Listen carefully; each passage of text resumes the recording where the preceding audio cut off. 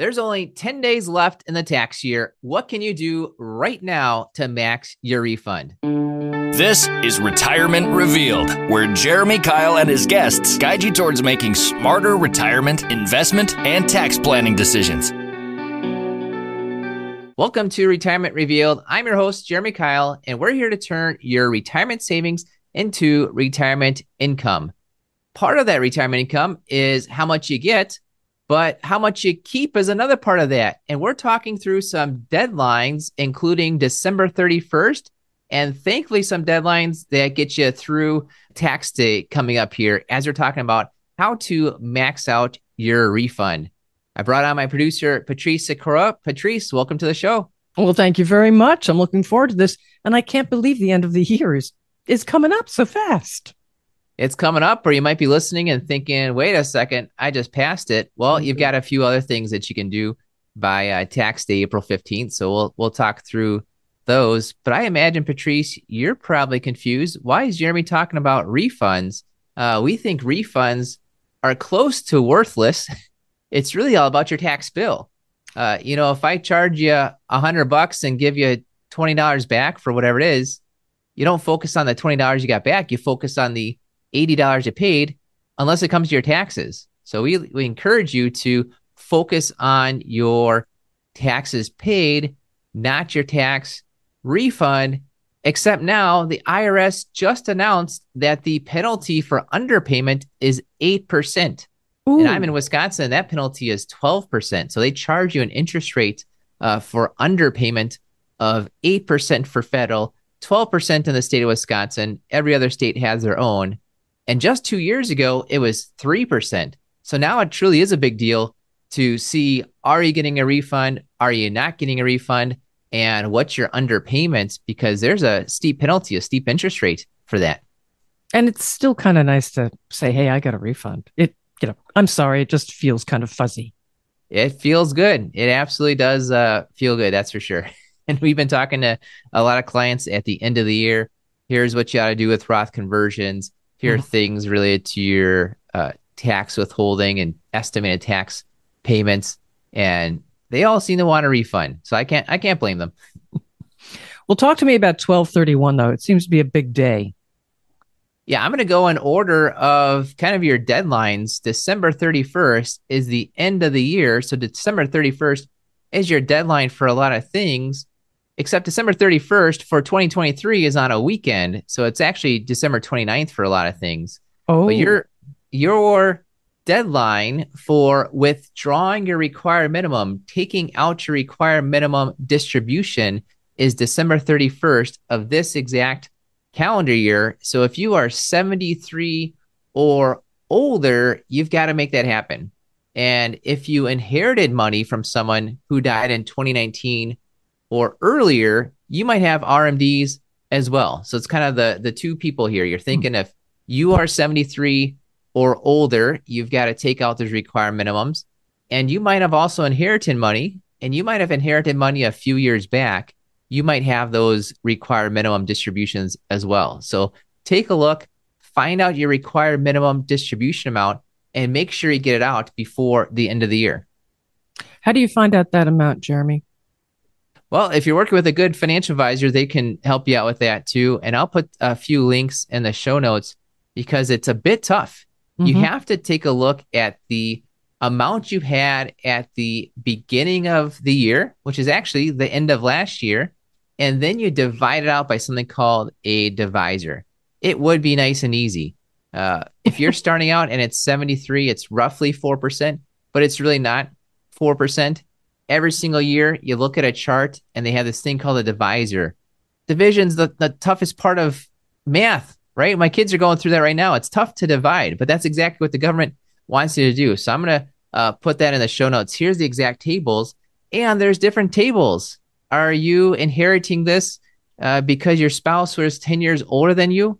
Are you inheriting it when it's from your parents? Is it your own required minimum distributions? These are all different tax tables, RMD divisors. So I'll put those all in the show notes. We'll expand on that in there. But basically, take last year's value, year in value. Let's say it's 100,000. And if your divisor is 25, which it won't be, but if it was 25, you divide that out and your required minimum is $4,000, whether that's the inherited account or your own required minimum. And here's some interesting things too, beyond just that December 31st is your deadline. You could, if you're 70 and a half, have that money go directly to a charity. It counts towards your required minimum distribution and it does not show up on your tax return. So that's somewhat of a benefit that, yes, you have to take the money out. It ought to show up on your tax return unless you're over 70 and a half. And certainly if it's your own account, that means you're 73 or older, you're older than 70 and a half, then you can take that money, give it out straight to charity. But you can do the same thing with inherited IRAs as well, as long as you are over 70 and a half. And I'm going to talk real quick about inherited IRAs, those required minimum distributions. That can get a little funky because you might be hearing in the news that you don't have to do required minimum distributions, that the IRS gave you a reprieve. They're waiving the penalty. Well, that's only for the new required minimum distributions, the ones from 2020 when you inherited money in 2020 and later. If you inherited money before 2020, those required minimum distributions, which you're supposed to be taking out from your accounts, still applies to you. You need a financial advisor to help with this. It certainly helps out. That's for sure. All right. So what about people who were before 2020? Yeah, if you inherited the money before 2020, then most likely you inherit it from like your parents, your aunts and uncles. You've got this thing called a stretch IRA that has to do with how old were they, how old are you, what's your divisor. It's tough. You're not going to figure it out exactly right now. Just listen to me. What you ought to know, though, is it still applies to you.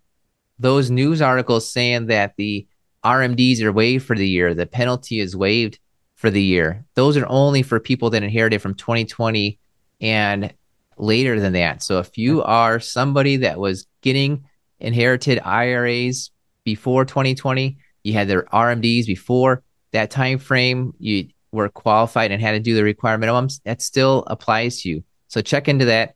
Look at it. Like I said, we'll have a lot of the info in the show notes with these tax tables on that. And you mentioned charitable giving. Does that also have to be wrapped up by the end of December, 12/31? Yeah, so another deadline to keep in mind is your charitable giving deadline, which is December 31st. And some people are taking investments that they have and they're giving those investments directly to the charity. Well, investments and moving those around have to do with the stock market.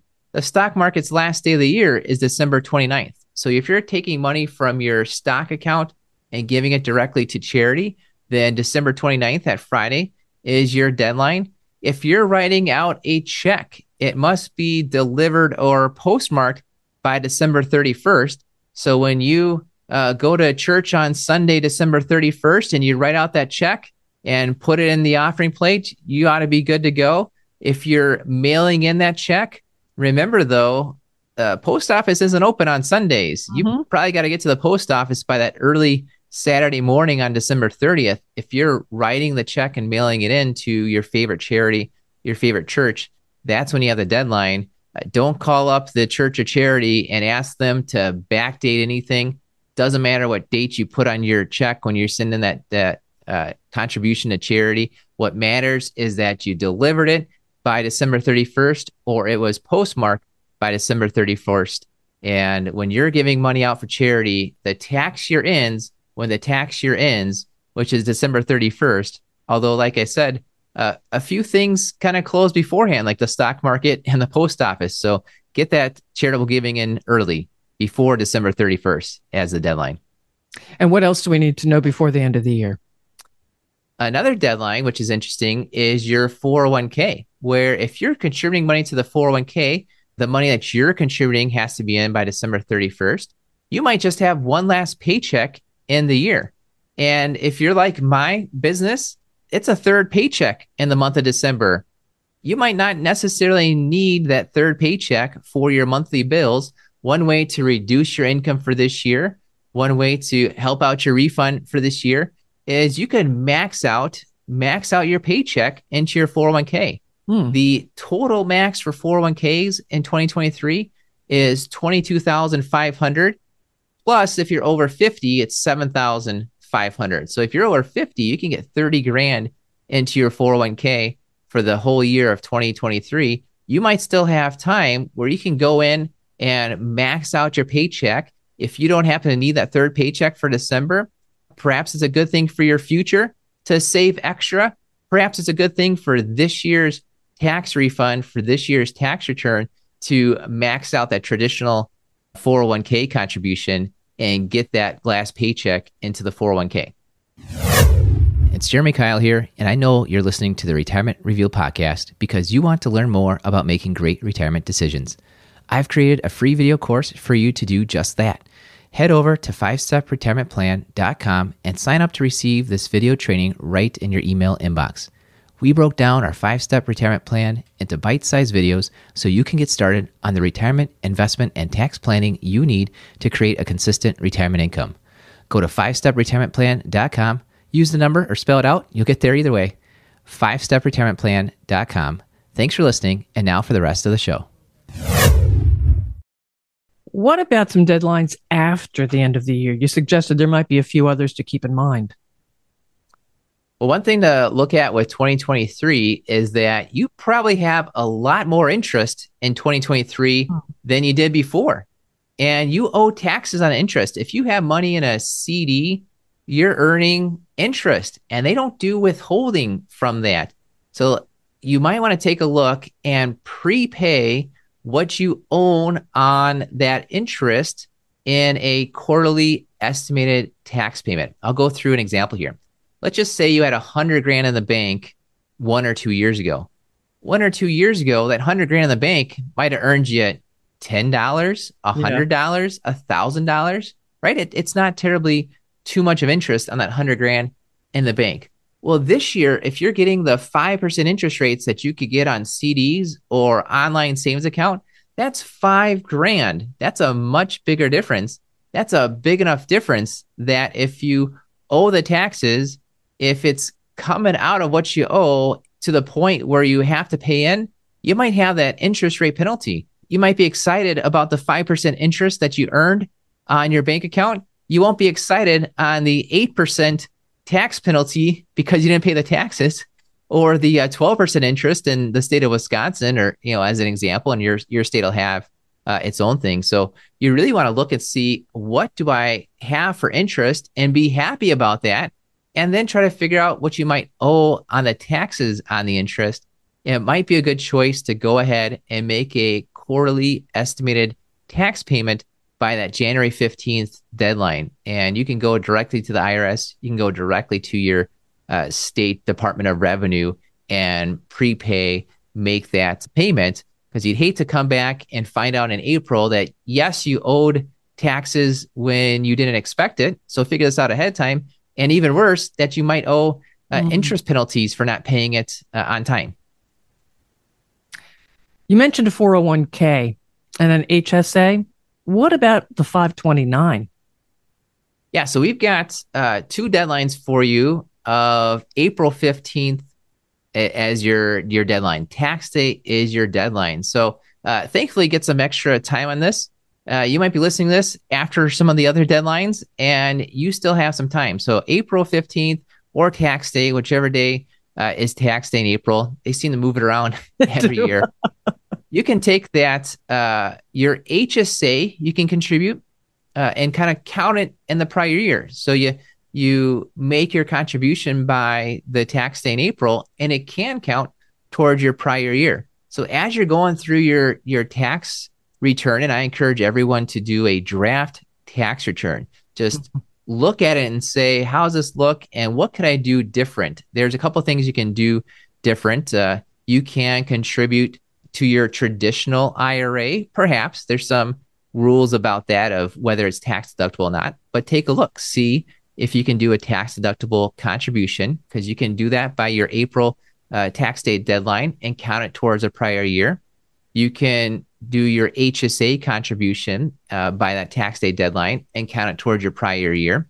And for that HSA, the maximum is $38.50 for single, $77.50 if you are part of a family plan. And if you're 55 or older, you could put in $1,000 to that HSA.